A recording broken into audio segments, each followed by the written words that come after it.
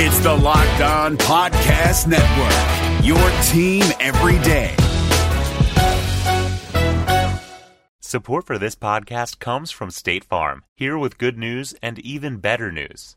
The good news? State Farm has new lower car insurance rates. The even better news? That means you can now get the service and convenience of a local State Farm agent at surprisingly great rates. State Farm can help you save more cash and get the good neighbor service you deserve. Just talk to your local State Farm agent or visit statefarm.com to find out how much you can save on your car insurance.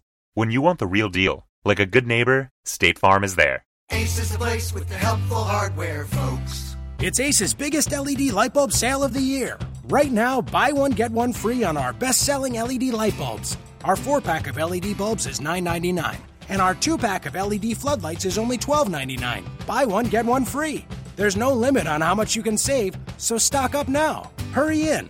Buy one, get one free on long-lasting 10-year LED bulbs now through Monday, only at your neighborhood Ace. See participating stores for details.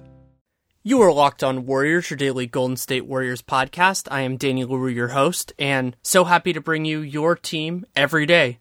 And today was a history-making one for the Golden State Warriors, particularly Stephen Curry, who broke the NBA record with 13 made threes, an incredible 13 of 17 from three in the game, which the Warriors ended up pulling out 116-106. Was an exciting game at Oracle, one that didn't really have a lot of sizzle early on, but Curry ended up providing that, and then the team letting the Pelicans back in the third quarter actually opened the door for history, because if they had continued blowing them out like they were in the first half, at the end of the first half to be more specific, the game wouldn't have gone there and Curry wouldn't have set the record. So to talk with me about it is Adam Lauridsen, fellow night owl and writer of the Warriors Fast Break blog on the San Jose Mercury News. And he and I talked for about a half an hour about the various storylines from this game and a little bit of a preview of the Mavericks game, which will be on Wednesday. And also I included some Draymond audio. It's a quote that I asked him a question and got, I think it was a great answer from him about where the offense is and where it's going. So that is integrated within the piece. And this episode is sponsored by SeatGeek. You can download the free SeatGeek app. It's a spectacular thing. And you go to settings, and then you can enter the promo code LO Warriors, like Locked On Warriors, and you get $20 off your first order. So you go to SeatGeek, download the free SeatGeek app, LO Warriors, $20 off, support the show. And again, about a half an hour with Adam Lauridsen. I think you'll really enjoy it. Well, we certainly have a lot to talk about. Yeah, not bad for a Monday night in November against a team that hadn't had a win yet. Yeah, I mean, New Orleans is in this strange place because they've played well in a series of their games, and I watch a fair amount of them because Anthony Davis is incredible. He was awesome for large stretches of this game. And so you kind of had that feeling. I wrote in my notes that'll become the player analysis for The Athletic about how it felt like Stephen Curry ended the game in the second quarter, but for kind of the enjoyment considering the end result, that didn't end up happening. Yeah, I'm glad that it ended up being a closer game, despite the fact that the Warriors struggled a bit in the third quarter. It definitely provided a great finish for Warriors fans and an unexpected bit of NBA history tonight. And this game felt a lot like that Blazers game. I think that was game 4 of the second round, where Curry was just feeling it and hitting shots from absolutely everywhere, because a fair number of the ones he hit were just ridiculous looks. The Pelicans were defending him well, and he just went, no, I'm just going to take it. Yeah, you could tell that he was hunting for his shot. It wasn't a situation where he says, well, let's see if I can get open, and if I'm clear, I'll take the shot. He was coming down, immediately setting up, putting himself in a position to get the shot.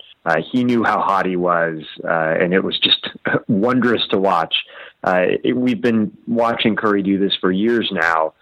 It was a question of when, not if, he was going to break the record, but it was still spectacular to see it. And he said after the game that he'd been kind of thinking about what it would take to get to 13 since he got 12 the first time. And there was a moment in the fourth. There were kind of two different moments in the fourth quarter. One was wondering whether he would even get there because it took him a while to get that first one, because I believe he ended the third quarter at 10. And then once he got 13 with, I think, 2.5 minutes to go, the question was, how high is the record going to go? Yeah, it looked like he had a shot at a couple others. The Warriors showed a bit of restraint. They didn't break their offense to try to get him a shot no matter what. I think they did that once and turned it over and then went away from it. But I don't think it's the last time we're going to see Curry flirting with pushing this record even further, which is exciting to think about. The way the Warriors play, Curry's just mind-blowing sort of hot hand will put this situation in front of us again. So we'll have a fun time watching it. And that's what makes this team so terrifying offensively, is the idea that, you know, Kevin Durant had a solid night, 8 for 17, 22 points, only got to the line 6 times. You know, for him, that's a bad night. I mean, it's not a bad night for almost anybody else in the league offensively, but for him it is. And, oh yeah, Stephen Curry had 46. So the idea that there are kind of two different tenets to this that are similar, but different in a way that I think is important. And that is the idea of being able to ride the hot hand, whoever that is, but also the idea of generating open shots for whoever. So it's kind of the idea is it creates this machine early in the game, you see who does well, and then you just run with them until you can't anymore. Yeah, I think the second part, talking about the system, is important, because the headline in this game is obviously and rightfully Curry's record-breaking night. But I thought the team did some really nice things, particularly in the fourth quarter, to really get back to their core offensive fundamentals and create a situation in which Curry could get good open looks from three and have the opportunity to really push the record and get those shots. They were penetrating. They were passing the ball nice in the interior. Draymond Green showed just tremendous judgment and restraint, I thought, all night long, picking his spots where he was going to shoot, where he was going to penetrate, where he was going to create for others. They had something like, I think, 11 assists on 14 made field goals in the fourth quarter. And that's the type of basketball that Kerr wants these guys to play. So Curry was incredibly hot. He had a great night. But I think the Warriors are going to be happy with their overall offensive performance for most of the game, because they're getting closer to where they want to be as a cohesive team offense. Amazingly, it was 11 of 12 in the fourth quarter, so they had 12 into that. And so when you think about some of Curry's most iconic plays, if you want to call it that, that might be too big a word, from this game were unassisted. You know, that crazy one where Clay basically passed the ball out of bounds and Curry made a snake up there and got an open three. I think that was number 10. And those kind of plays were there, but then in the fourth quarter, they were doing it a lot through assists. Draymond, as you mentioned, I think did a really nice job passing the ball in that quarter. Iguodala, I think, had 8 assists and 1 turnover overall in the game. And that is what will be repeatable. You know, Stephen Curry could have another game like this. It's certainly not out of the question. But generating looks for other guys, Klay Thompson, I think he was 2 of 7 from 3 in this game. All but one of those off the top of my head were good looks. And so you kind of think with different teams about the idea of what is repeatable. And what is incredible about this team so far, and they have a long way to go, is that overall, I think a lot of this is repeatable. Yeah, I think that the ball movement and the spacing is going to be something that you can create every night against different types of opponents. And whether it's Curry, whether it's Durant, whether it's Thompson, whether it's somebody else stepping up for a night, you have enough pieces to fit into those open looks and those open spaces to make things happen. And so really, I think that they should focus on the process like they have been. They need to be disciplined in the shots that they're looking for. They need to make the extra pass to get those higher quality looks. And if they just train themselves and get in that habit, they're eventually going to find the hot hand and somebody's going to come forward and make an impact. And I think that, to a large degree, is what we saw tonight. They kept on working for good shots, and Curry ended up having a hot hand late and just absolutely blew the game open. But you know, Durant got good looks earlier, converted quite a few of them. Thompson had a great first half, a lot of very good looks, mid-range, penetration, I think 1 or 2 threes during that half. So all told, I think that this was a positive development for the Warriors offense. Still a lot of defensive issues we can talk about, but in the sort of slumping offense that we had seen in a couple of games, this was a nice turnaround. To stay on the offensive line for a little bit, of course, we will get to the defense. I asked Draymond after the game and was about the offense, and one of the things that I really enjoy doing with him is leaving it more open-ended and letting him go through it, and I thought the best way to put this in the show was to leave the full question and the full answer. It's a little bit long, but I thought it's very insightful in terms of kind of where this team is going. Over time, do you think the offense is going to look more similar to what it's been the last few years, or is your feeling that it's just going to stay kind of in this new balance? No, I think it'll look a lot similar to what it has, the last couple years. But that's going to take some time. You're talking a group that was together for 4 years. That helps a lot. And now you're talking about a completely different group for the most part. And so, when you add a player like KD, the offense is going to change. It's impossible to have the same exact offense. But over the course of time, that continuity that we had, we'll get it. And, nobody's worried about it. I don't look at numbers and say, oh, man, I need to do this, or we need to do this so I can do that. It doesn't matter. That continuity will come over the course of time as we get more and more familiar with each other. And when it does, tonight we had 35 assists, and we're not clicking at all. That right there alone just, goes to show how good we're going to be, and we can be. If we just stick with the process, continue to try to get better each and every time we step on the floor. Right now it's going to be a couple bumps, and, that comes with it. But you just got to enjoy the process, and that's what we're doing. And everything will come together as time goes on. So yeah, I thought that was a really impressive answer just in terms of where, that they are doing well right now, but that he thinks the offense is going to look a lot more like what it did at the end of last year. And that gets into the idea that you were talking before about expectations and the idea of working for the best look possible. Yeah, just logically, if you have Draymond on the court surrounded by Curry, Durant, Thompson, you want Draymond to be the playmaker because he's the poorest shooter out at that bunch, and Draymond's still a pretty decent shooter, but you obviously want to feed those other guys and put them in positions to score. But for Draymond to be that centerpiece of the offense, he needs to show good judgment about when to sort of force it and when to be more conservative, and he needs to direct traffic and really be kind of a calm, collected leader there on the court. And I think we saw a great example of that tonight. He was in control. He was making good decisions. He was directing traffic out there, and the results were tremendous. He had 11 assists, 2 turnovers. That's a terrific line for any point guard in the NBA, let alone your power forward. So Draymond, I think, is benefiting from the positive reinforcement that Kerr's giving him here for this type of game. Only made 2 shots, but had a tremendous impact on both ends of the court. Yeah, I didn't think it was his best defensive game, partially because Anthony Davis is just a monster. He's an incredibly good player. But he did a lot of the other things right. There are certain things that you have to do in a game, getting those rebounds, trying to force turnovers, that even when your man is scoring a lot, you can do. And New Orleans in this game just didn't get enough from anyone else, which is really the story of their season so far. Yeah, they are going to need some more support for Davis. It's going to be a shame if they're wasting these core years of his career without any supporting cast, because he is such a spectacular player. Like you, he's one of my favorite players to watch night in, night out. The thing that impressed me about the Warriors' defense on Davis, though, particularly later in the game, they made the decision to go small. Even before the closing lineup, the death lineup, whatever you want to call it, came in. They had this interesting lineup with Clark, Livingston, I think Curry, Thompson, and Green, maybe, where pick your power forward, whether it's Livingston or Thompson. It's an incredibly small lineup.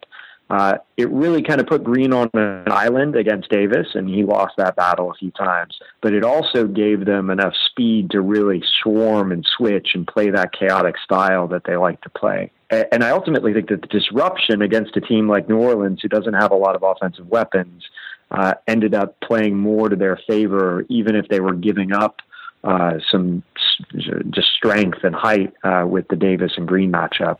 They ended up having a nice stretch where they created a few turnovers. It really got them rolling in transition, and it sparked the final stretch in which they blew the game open. Yeah, and so Davis in that fourth quarter, you can define success on a player that good a lot of different ways, but I have to mention that he only played about half of the quarter because he played about 7 minutes, but he only attempted 3 shots from the field and 2 shots from the line. And realistically, unless the other guys are killing you, that's enough. Even if he makes all of those shots, well, he did make a 3 during that, but even then, that's probably not enough to beat you when you consider what the other stuff they have going around him. Yeah, and I think that when they go small like that, the Warriors are making the calculated choice that they can obstruct the entry pass, that they can prevent Davis from getting the ball in a position where he's going to be effective and really force the other Pelicans to torch them. And they won that bet. Kerr was right in this situation.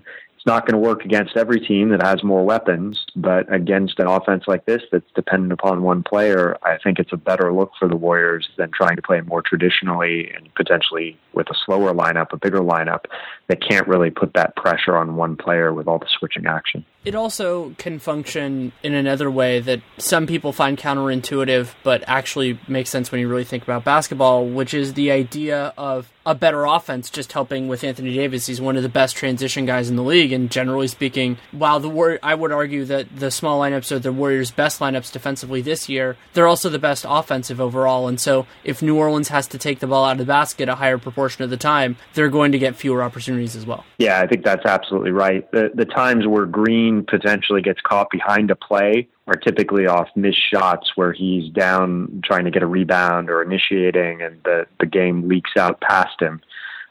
When you're making baskets, Green's getting back, he's having a chance to set up, kind of direct the defense. They are much more effective in those situations than if they're playing catch up in a small ball transition lineup. So I think that's absolutely right. And having the smalls out there, I think, just made the offense look smoother. There was more ball movement. There was more player movement off the ball. That really was the story of the second half of the fourth quarter and part of what allowed Curry to get going, like we talked about. There is a lot of noise in this stat, but it's been something I've been watching throughout the year. I've tweeted out at various moments, and I'm not going to tweet it out today, but I'm going to have it on the podcast, which is the idea of why this defense is struggling. And there's a lot of noise in this, so I don't want people to read this as, just a definitive take. But in Zaza Pachulia's a little over 11 minutes, the Warriors allowed 136.1 points per 100 possession. That's really, really, really bad. In the 23.5 minutes that Draymond Green played and Zaza Pachulia did not, so that includes some David West minutes, that includes some Kevon Looney minutes, the Warriors allowed 90.1 points per 100. So the idea that this team's defense is fundamentally flawed or is broken in some way might be more of a temporary condition, even though there is some noise in that number. I think that it matches the eye test, though. I haven't looked at every game, the number for Pachulia on the floor, but my sense is he's just not moving quickly enough to play with the rest of the Warriors' defense in the way they like to adjust. And your defense really is only as good as your weakest link. If you have one player out of position, it really sort of pushes or nudges everyone else in a difficult spot. So Pachulia's inability to adapt, whether it's off the pick and roll or whether it's just the normal switching that the Warriors like to do inside out sometimes, it's really, I think, putting pressure on the defense and giving up easy baskets. The rim is open. There are a lot of second chance points because he ends up being out of rebounding position. I think there are a variety of small things that are all compounding to make that statistic a fairly accurate picture just from my eye test of what's going on with the Warriors defense. He also brings some good things, particularly on offense. I think that they like what he brings, but there's a balancing act here, and the Warriors have always been a team that's been driven by their defense. That's really what they've prided themselves on, and I think made the difference in their championship run.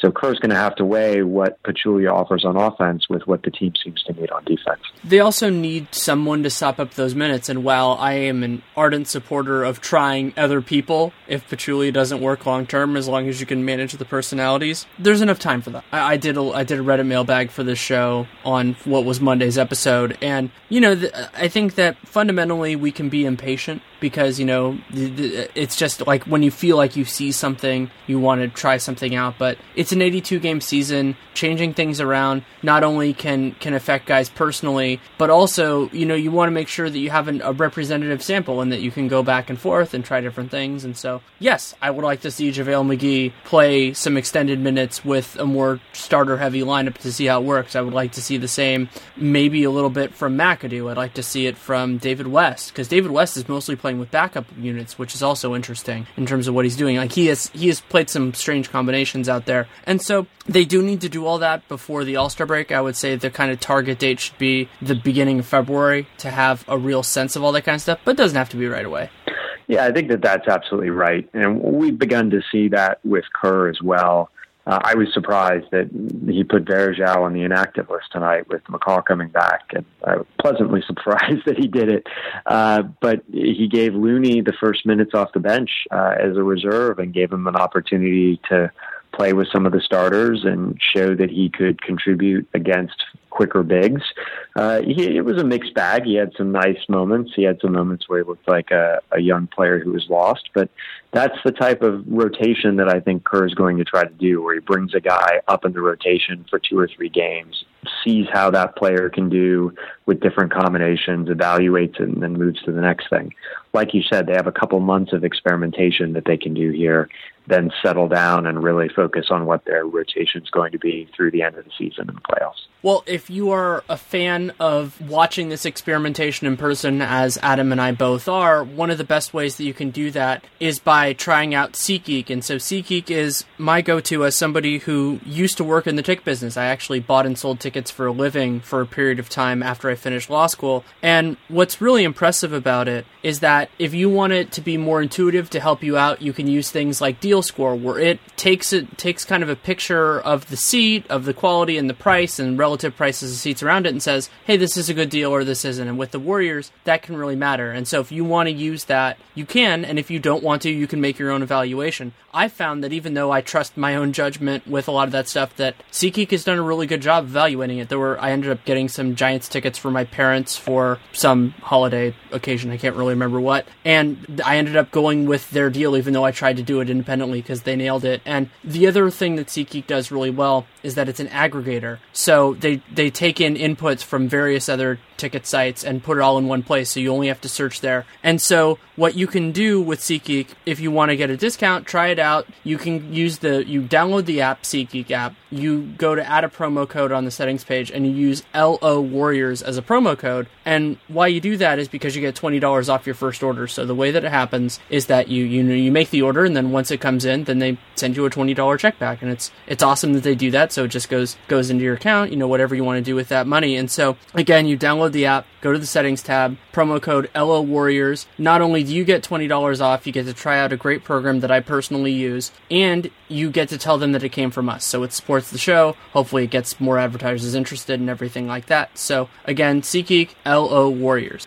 So that's a perfect opportunity too, just to talk briefly about how incredible it is to be in the building, watching Steph Curry going off for moments like this.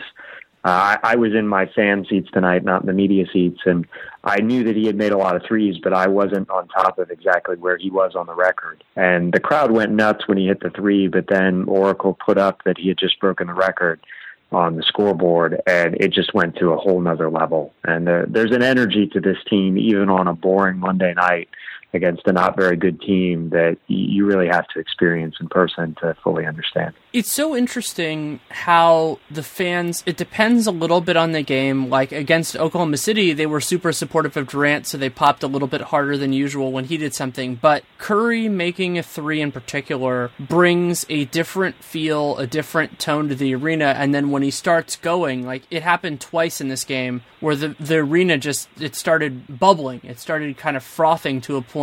And for whatever reason, at least from my experience, you could probably point to the Clay 37 game as the kind of the exception that proves the rule here, that Oracle resonates with Curry a little bit differently.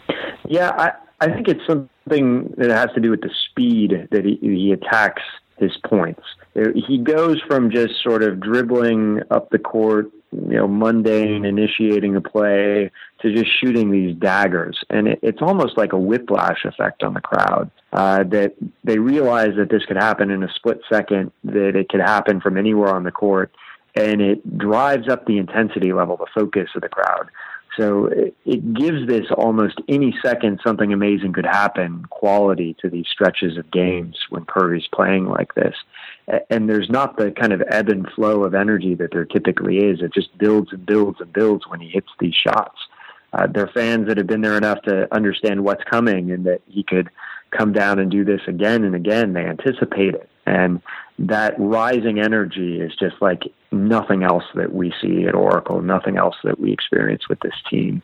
The Clay quarter had a similar quality to it just because they knew where the ball was going and the crowd got into it because of that. But Curry does it, every few games now, which is just unbelievable. I'm not sure if you're familiar with this. We might have talked about it before, but this game built this little bitterness in me because I've still never seen a player score 50 in person. I was out of town when Clay had the 37-point quarter. There have been a couple other ones that have happened since then. So just kind of for selfish reasons, just sitting there waiting for it to happen. But this was an incredible display all its own. And something else I wanted to ask before we kind of separate from this was Kevon Looney played, I think it was about 6 minutes in the first quarter, and then he didn't play much in the rest of the game. Was that concerning at all to you, or was it just kind of natural within what was happening? I think it has to do with West actually having a pretty good stretch. I think that Kerr and Brown maybe saw that West was having some productive minutes, that he was being active, being physical, but also playing within the team concept. And they just wanted to reward that. So I think that chewed up some of his minutes. He also didn't have a great stretch there in the third quarter. I think that probably cut into some of the minutes that he was going to get. He was having some foul trouble at that point. So not a big concern. I think that they're going to be a little bit tighter with his minutes than they probably are a veteran just because of his inexperience and kind of his ability to spiral maybe if he's not being productive. So not a major concern. I think we're going to see him as part of the rotation in games going forward. So in terms of kind of more set questions, the last thing I wanted to ask you is the next Warriors game is against the Dallas Mavericks, who have been struggling, but also there is let's call it a resonance in that game because Harrison Barnes and Andrew Bogut returned to Oracle. What are you expecting to see kind of on and around the court for that game? The great Harrison Barnes revenge game that we've all been anticipating. I actually don't think we're going to see that. I think that Barnes has looked more assertive from the sort of stretches of Mavs games that I've watched this season. But he also looks like the same somewhat limited player, and no one knows those weaknesses better than the Warriors. Same for Andrew Bogut. I think that this is a team that knows how to play Bogut, knows the types of things that he'll try on the court that he's capable of. And so they'll be able to exploit that knowledge, I think, to their benefit. But it should be a positive homecoming overall. Those are players who there's still warm feelings towards them in the organization, among their teammates. They were part of a championship team. That's always a special bond that you form. So overall, I think it should be a fun night, a positive night. But I also expect the Warriors to sort of push them around and abuse them a bit on the court. Dallas playing kind of as limited as they are. Jaren Williams is still dealing with an injury. Dirk Nowitzki's probably going to miss this game as well. Certainly take some of the luster off it, though it will lead to a lot more possessions that Harrison Barnes has the ball in his hands. But I agree with you that the reception will be very positive. There is Harrison Barnes animosity within the fan base, but that always felt like more of a kind of a broader Warriors Twitter thing than a season ticket holder thing. And also, as much as any player has any, issues with the fans, the first game back after he was a starter and an integral part of a championship, you gloss over that kind of stuff at that point. And, maybe later on, if, when they come back and maybe he does something else. That said, if Barnes has any moments that kind of resemble the struggles that he had both at the end of the finals or at other points, I think that could lead to kind of an emotional release from the crowd as well. And maybe that's the way that they show a little bit of that lingering animus, let's call it. Yeah, I think that if Barnes dribbles off his foot and turns the ball over, or Bogut airballs a free throw or a layup or something, the crowd's going to let him know it. The Warriors fans don't hold back when it comes to returning players if they make the types of mistakes that they've made in the past. We've seen this with David Lee repeatedly, whether he's getting blocked or doing something else. So in the big picture, return to Oracle, I expect it to be less triumphant than the Spates revenge game that we saw earlier this season and the very warm welcome that he got from the crowd. Mo always had a special place in the hearts of Warriors fans at Oracle. But overall, I think it'll be positive. I think that the Warriors fans will give him a bit of love. Yeah, certainly fair. Anything else anything from this game that you want to impart to listeners?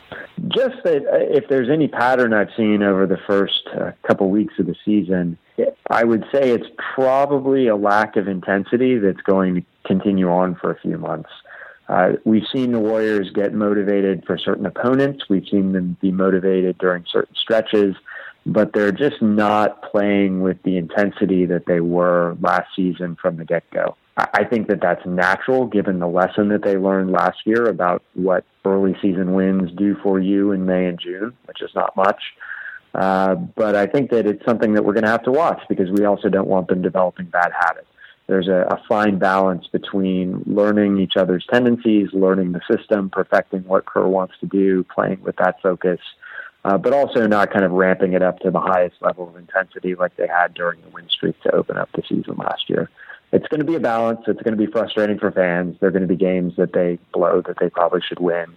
But the real evaluation for this team is going to start, like you said, towards the All-Star break when they finish the experimentation and then really settle on what is going to be their push for the remainder of the season and postseason. Absolutely a reasonable take in terms of that. The other thing that I want to mention is that I'm very interested to see what happens with Andre Iguodala the next few games, not only because he's had these struggles shooting. In this game, he didn't even attempt a two-pointer. He did get fouled once, but he didn't attempt a two. And also that he played 31 minutes. So Iguodala can provide value outside of the box score. He's done it his entire Golden State career, but especially the last 2 years. But how they use him, when they use him, and whether he can build that back, even if it's a long process, that is important because he is still an essential part of a lot of their best lineups. Yeah, I think it's an open question right now whether what we've seen with Iguodala is just a slump or whether it's something larger in terms of his physical decline or some aspect of just him being on the downslope of a career where he's taken a step back and can't contribute as much anymore. That's going to be a big issue, I think, going forward. Yeah, it's absolutely something we need to follow. Thanks so much for taking the time. Always a pleasure. Thanks for having me on. Thanks again to Adam Lauridsen. You can read him at the Fast Break, which is the San Jose Mercury News, Warriors fan blog. You can also follow him on Twitter at GSW Fast Break, GSW FASTBREAK. And I love talking with Adam after a game like this because, especially when he sits in the fan seats, because it can give you a little bit of different color because press row is press row.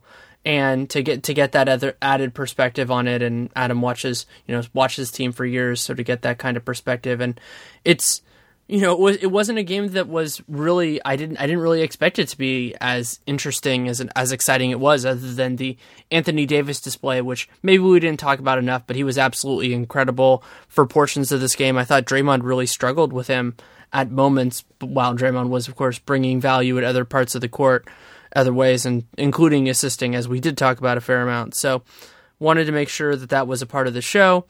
Thank you so much to everybody for listening and for being a part of the Reddit mailbag, which was Monday's episode. Really happy with that, and so many more good questions to answer, so that will be tomorrow's episode as well. So this is the Tuesday episode.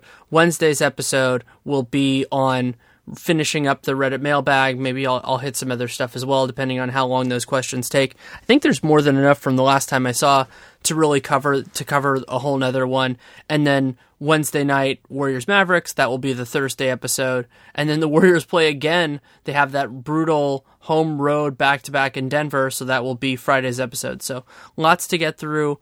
An exciting week of Warriors basketball. If you want to support the show, please download every episode, subscribe using whatever you want to, whatever podcast player you like. Leave a rating, leave a review. Really do appreciate it. Also check out SeatGeek. It is a great app for buying tickets, whether you want to buy to the Warriors, the Niners, or the Raiders.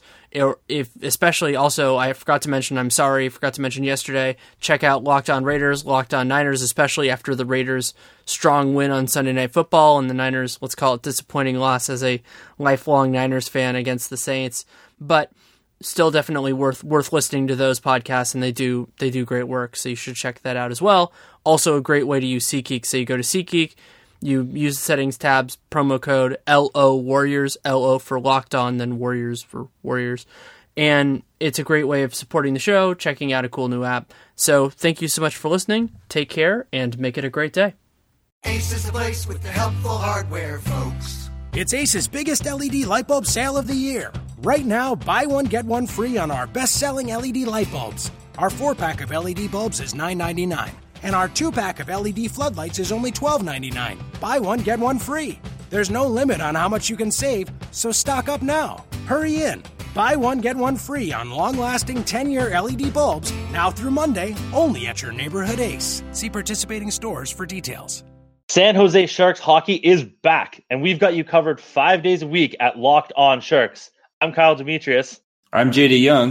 I'm Eric Fowl. Together we make sure you're never without your Sharks programming. Will the Sharks make a trade for a right winger? We got you covered. Will Erik Karlsson's groin hold up for the entire season? We've got you covered. Whatever happens with Team Teal every day, we've got you covered at Locked On Sharks 5 days a week on the Locked On Podcast Network. This is Josh Lloyd, the host of the Locked On Fantasy Basketball Podcast, the number one fantasy basketball podcast in the world. If you're looking for information regarding fantasy basketball, recaps of the NBA, this is the show for you. We are heading into the off-season and starting to get ready for the 2020-2021 fantasy season. We'll have all the information on what happens through the rest of the playoffs, free agency, the NBA draft, and then heading into a big 2021 season. So make sure you're checking out the Locked On Fantasy Basketball Podcast.